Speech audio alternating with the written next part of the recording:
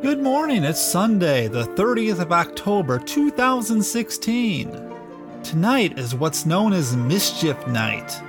After the sun sets, in the eerie darkness, children and teens are supposed to engage in pranks and minor vandalism. And let me tell you, if you're one of the youngsters who are out to cause mayhem tonight, do this old storyteller a favor and stay away from my house, please. And because tomorrow is All Hallows Eve, I bring you the story of one of the most successful low-budget horror films of all time, The Blair Witch Project, on the 110th episode of Sunday Morning Coffee with Jeff. Coffee with Jeff.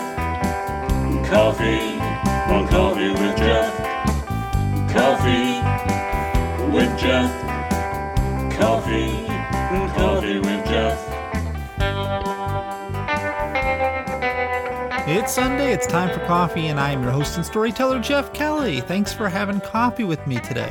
Look, I've got plenty of candy waiting for you if you knock on my door, because today's trick-or-treat in my neighborhood. Technically a day early, but that's the way my neighborhood does it, so feel free to drop by.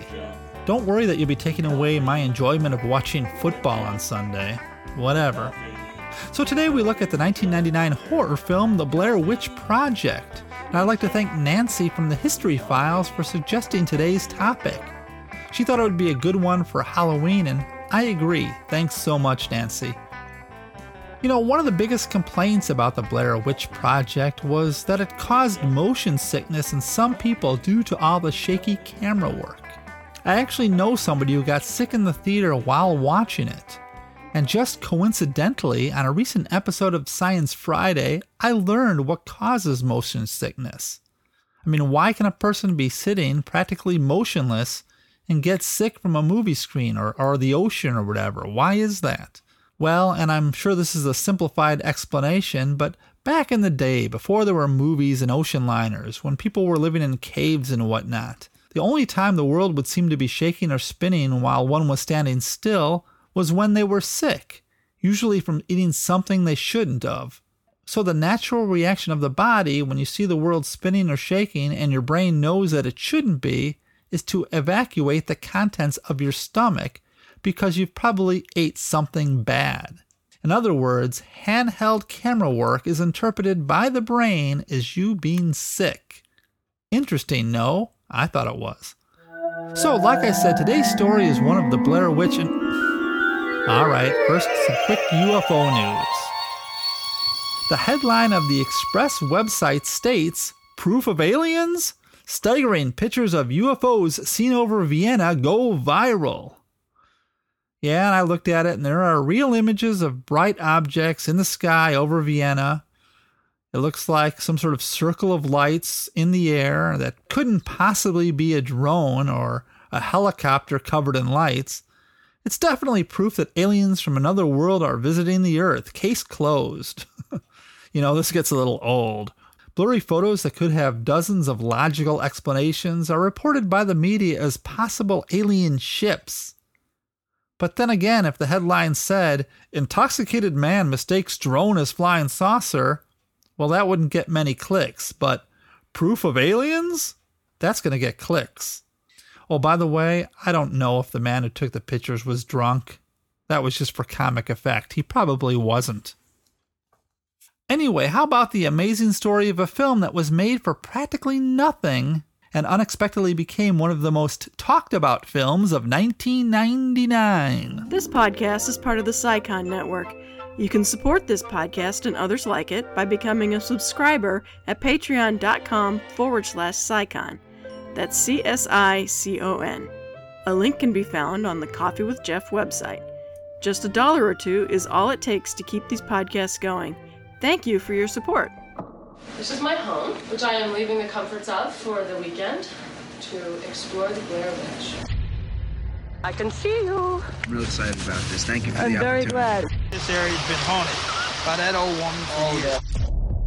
I don't know why you have to have every conversation on video. Because we're making a documentary. Not about us getting lost. We're making a documentary about a witch. I know. We're lost. Admit that first. No, I know we're not lost. Just want to apologize to Mike's mom and Josh's mom And my mom. Tell me where you are, John! I have a fascination with low-budget films that do extremely well. Films like The Evil Dead, Clerks, Night of the Living Dead, and El Mariachi all fascinate me. One such film was The Blair Witch Project from 1999. I saw it in theaters when it came out, and I remember enjoying it, though since then I've had no desire to watch it again.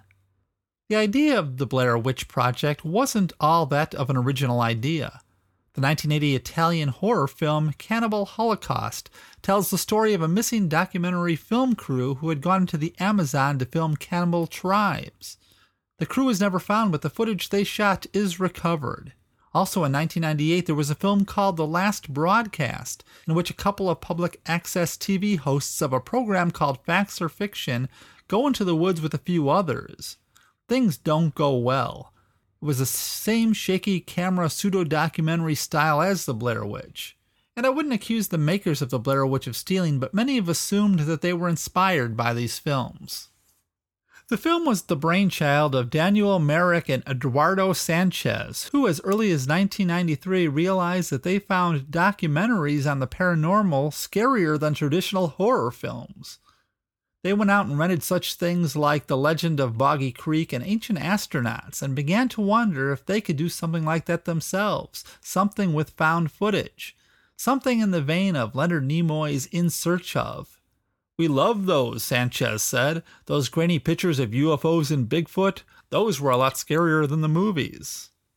Daniel Myrick was born in Sarasota, Florida in 1963 and graduated from the University of Central Florida's School of Film in 1994. Eduardo Sanchez was born in 1968 in Cuba and came to the United States in 1972. He studied television production at the Montgomery College in Maryland and obtained his degree from the University of Central Florida's Film Department. When they began The Blair Witch, neither man had ever made a feature film. They began with a 35-page outline which contained no dialogue. The dialogue would all be improvised during filming.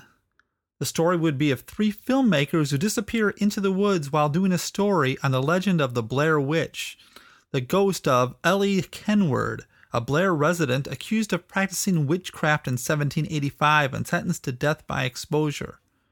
They chose Maryland because they thought it was close enough to the Salem witch trials, and they picked the name Blair because Sanchez's sister had gone to Blair High School and the name just popped into his head. He would say, "It's really crazy now because it's such a perfect name, but like a lot of things, I had to choose a name and that was the one that was there at the time."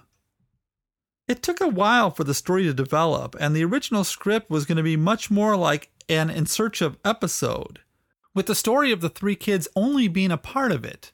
There would be newscasts and interviews with residents and experts. The mother of one of the missing kids would hire a detective to investigate. It would be a complete documentary. The most important thing to the filmmakers was to have everything planned out and to make it believable. They wrote down every idea that came into their heads, much of which never made the final film. They formed the production company Haxan Films. The name Haxan comes from the 1922 Swedish-Danish silent movie Haxan. Haxan apparently translates to The Witch, and the film is done in a documentary style, and is the study of how superstition and misunderstandings of disease and mental illness could lead to the hysteria of the witch hunts. I've seen it, and it's actually a very interesting film. The first of the three main actors to be cast was Joshua Leonard. He was in his early 20s and was working as a freelance photographer and a videographer for a documentary production company. He was broke and living in Manhattan, and he was at the point where he didn't know what he wanted to do with the rest of his life. So when a friend said he heard that some guys were making a film and needed an actor who could operate a film camera, he went in with his camera in hand and got the part.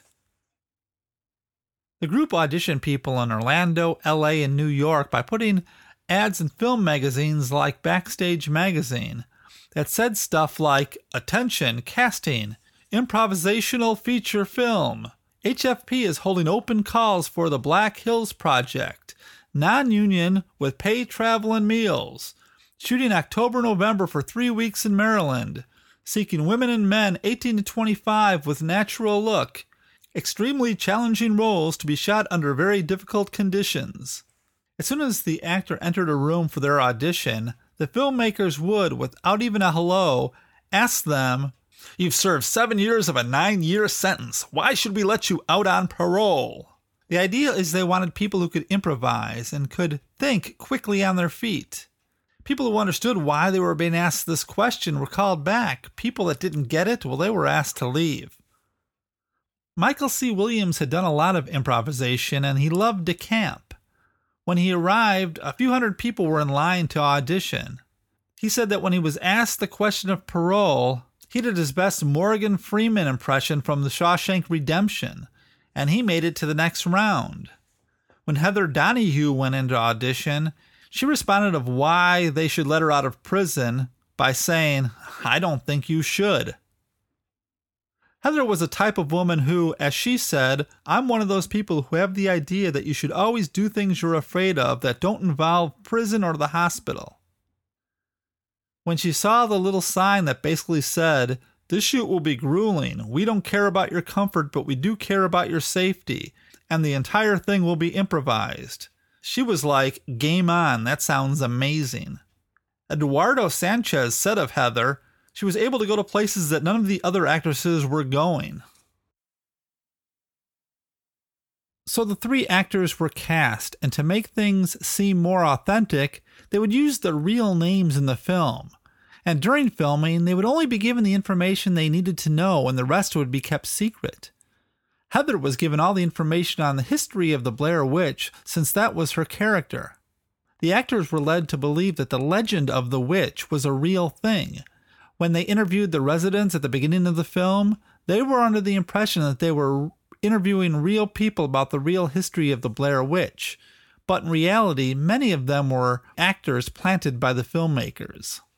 The bit in which Heather talks in front of the cemetery was all written by Heather herself ahead of time. She said, "I did a good job of freaking myself out as best as I could before we even got there."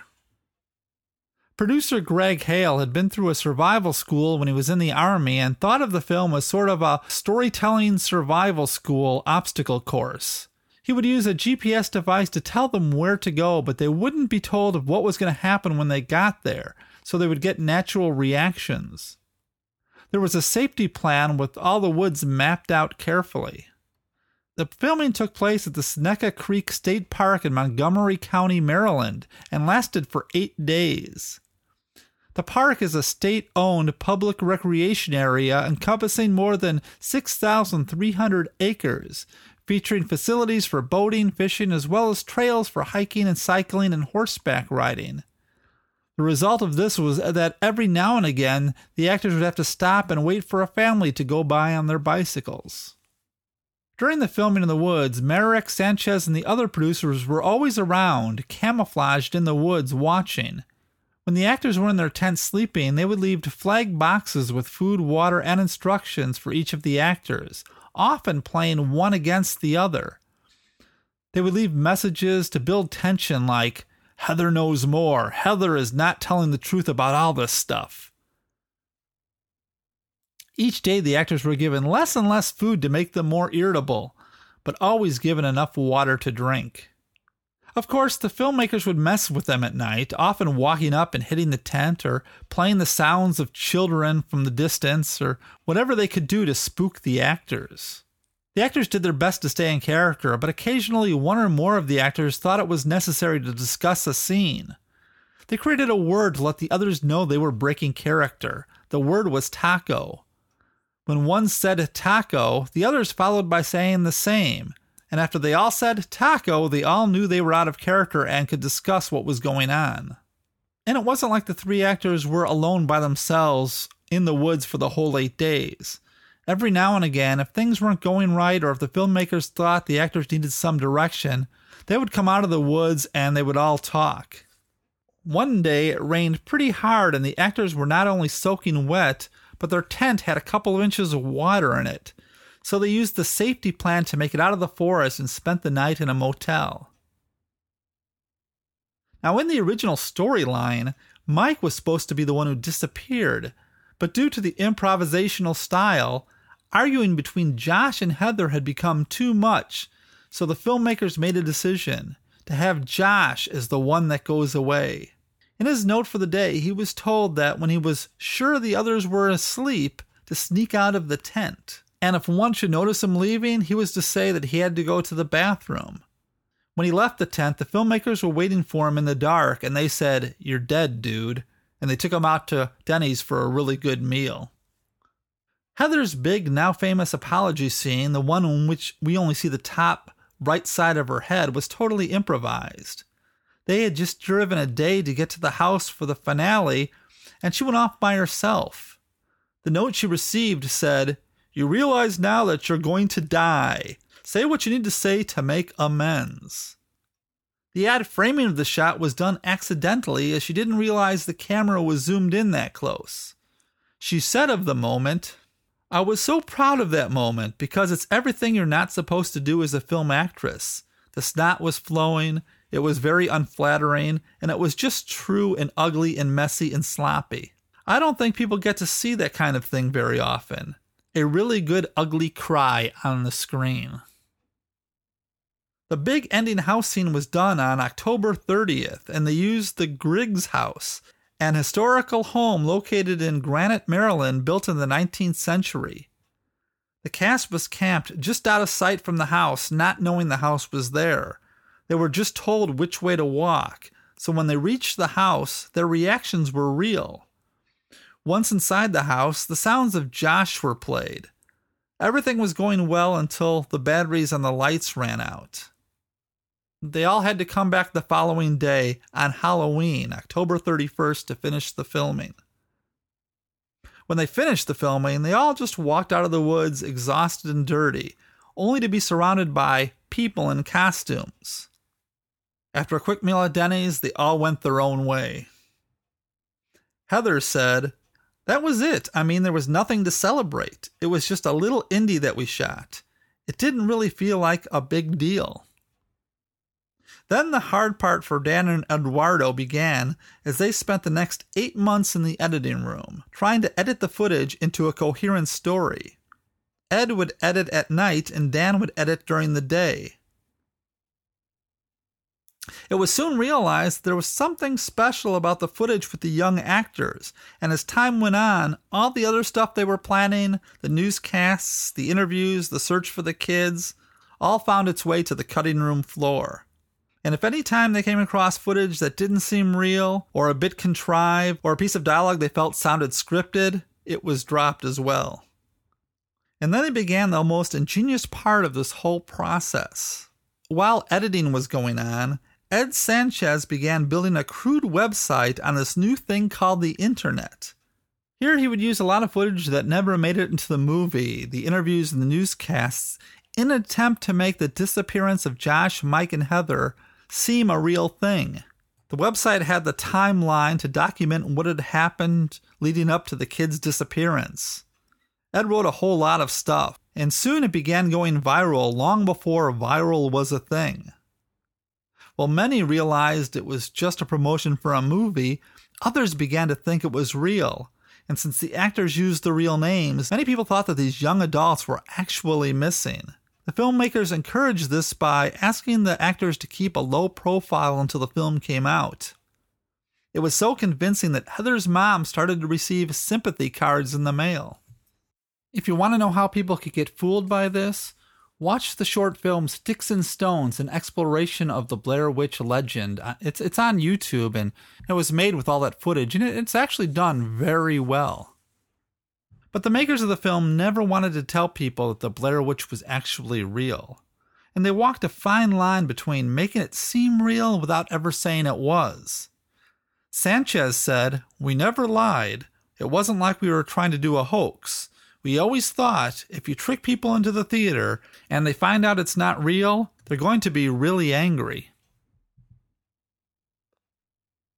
By the time the film got into Sundance, it had become a big deal. It was the big buzz of the festival, and soon they signed a huge deal with Artisan Entertainment. Originally, the filmmakers were hoping they could Just get their film on cable TV or something, make a little money. And never in their wildest dreams could they have imagined it would become this worldwide phenomenon that grossed over $250 million on a budget of around $60,000. The success of the film was hard on all the cast, who went from nobodies to huge stars overnight. They were all young and they seemed to all have a hard time dealing with it. Heather said she met people who seemed to be mad at her that she was still alive. She said, "I was just in this position where I was in the face of this thing that kind of blew up. I was totally unprotected, you know." Michael said it was sort of terrifying, and Joshua said, "I mean, look, to be completely honest, so much of an experience like that happens in a blackout. When your life changes that drastically, that quickly, you don't actually know how crazy you are until you have the opportunity of hindsight." Artisan took complete control of the film. That included all the merchandising, the sequels, the video games, everything. Daniel Myrick and Eduardo Sanchez were both left out. Joshua Leonard said of Artisan, "I think some people might be a little bitter about the experience. I will say that we had what I have discovered was an incredibly classless experience with Artisan. The only nice thing I remember happening in my interactions with them was when the film crossed the 100 million mark, they sent me a fruit basket. Literally every other interaction was yelling at me about something that I was doing that I shouldn't be doing or wasn't doing that I should be doing." Dan and Ed wanted to make a prequel, but Artisan had other ideas, and they made their own film, The Book of Shadows, Blair Witch 2. It did so poorly that a planned third film never happened. Sanchez still hopes that one day they will get to tell the story of how the Blair Witch came to be. Daniel Myrick and Eduardo Sanchez are the co-directors of what's now the most profitable film ever made. We spoke to this entertaining duo about their fright film phenomenon, which was inspired by the In Search of television documentaries of the 70s. You know, that's what really inspired us with Blair Witch, you know, and I had a UFO club when I was a kid, and, you know, there was just this kind of this general neuroses I think people had, and also a fascination with wanting to believe in that stuff. And, you know, so that was what we grew up on. That's what scared us as kids, you know. And Blair Witch is a definite, you know, rip-off of those In Search of shows. Yeah, at least the feeling. Because, yeah. I mean, you know, we remember when we were kids, you know, after you watched that show, you would be sitting there in front of the TV, you'd be like, holy moly, Bigfoot you see that is real. Bigfoot running, you're like, oh. And the Loch Ness Monster is real, and the UFOs are real. So, you know, you're sitting at home, and you're like, once again, the whole window thing. Yeah. You're sitting there in your room, and all of a sudden, I had no windows in my you house. look over at the window, and you think, God, imagine if the shadow of Bigfoot or some little alien came by, and it was just like, and then you can't look at the window anymore. You start freaking yourself out, because now that you're not looking at it, you're sure that the shadow's there now. Right. Has anybody got a match? Thanks. Now I can light an old gold and listen to The Sad Sack. You know, I probably could have made a whole Coffee with Jeff story on just what happened to the cast and crew once the Blair Witch Project became such a huge hit, but I'm not going to do that. So, but like I said, there was a sequel that came out about a year later called The Book of Shadows, Blair Witch 2. Myrick and Sanchez were listed as executive producers of the film, but later said that they had little influence on production and were unsatisfied with the finished film. The film was directed and co-written by Joe Berlinger. Joe was a documentary filmmaker, and this was his first feature. The film was disappointing, to say the least, but it might have not been Joe's fault, as the film was taken away from him by Artisan Entertainment and recut with additional footage being filmed. These things happen all the time.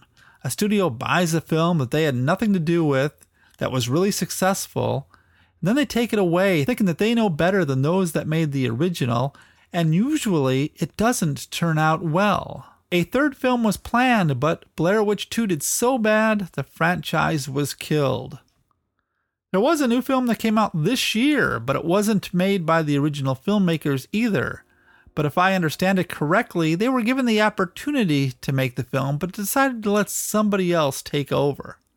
One last thing, the house that was used at the end, the historical home that was built in the 1800s, Well, apparently, so many people went to the house on the success of the film and took souvenirs, basically vandalized the home, that the home was left in such a state that they had no choice but to demolish it. So these days, the house is gone.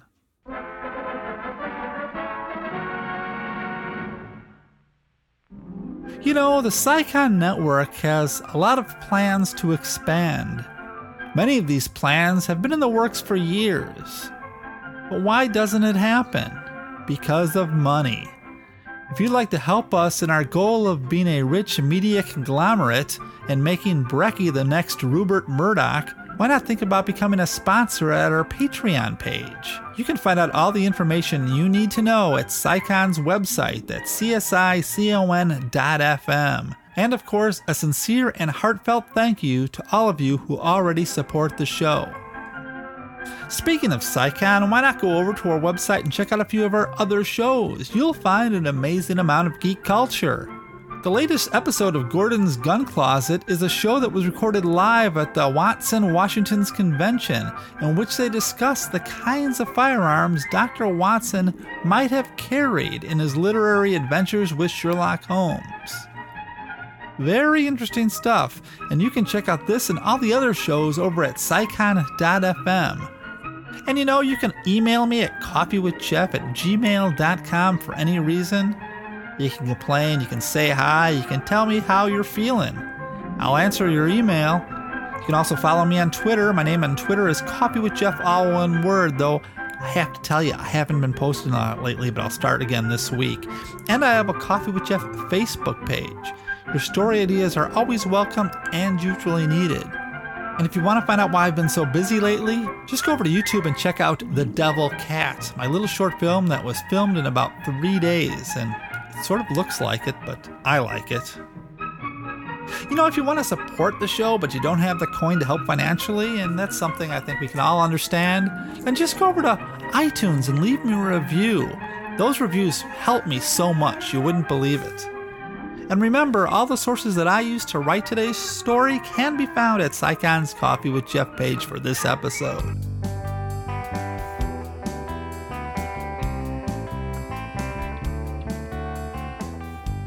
I'd like to thank Brecky Tomlinson for having this podcast on the Sycon Network, to my wife of 32 years for being my wife of 32 years, Nancy Fry for suggesting today's subject, David Metzger for designing the Coffee with Jeff logo, Kelly Rickard for writing and performing the Coffee with Jeff theme, and to all of you who listen to the show every week, thank you so much.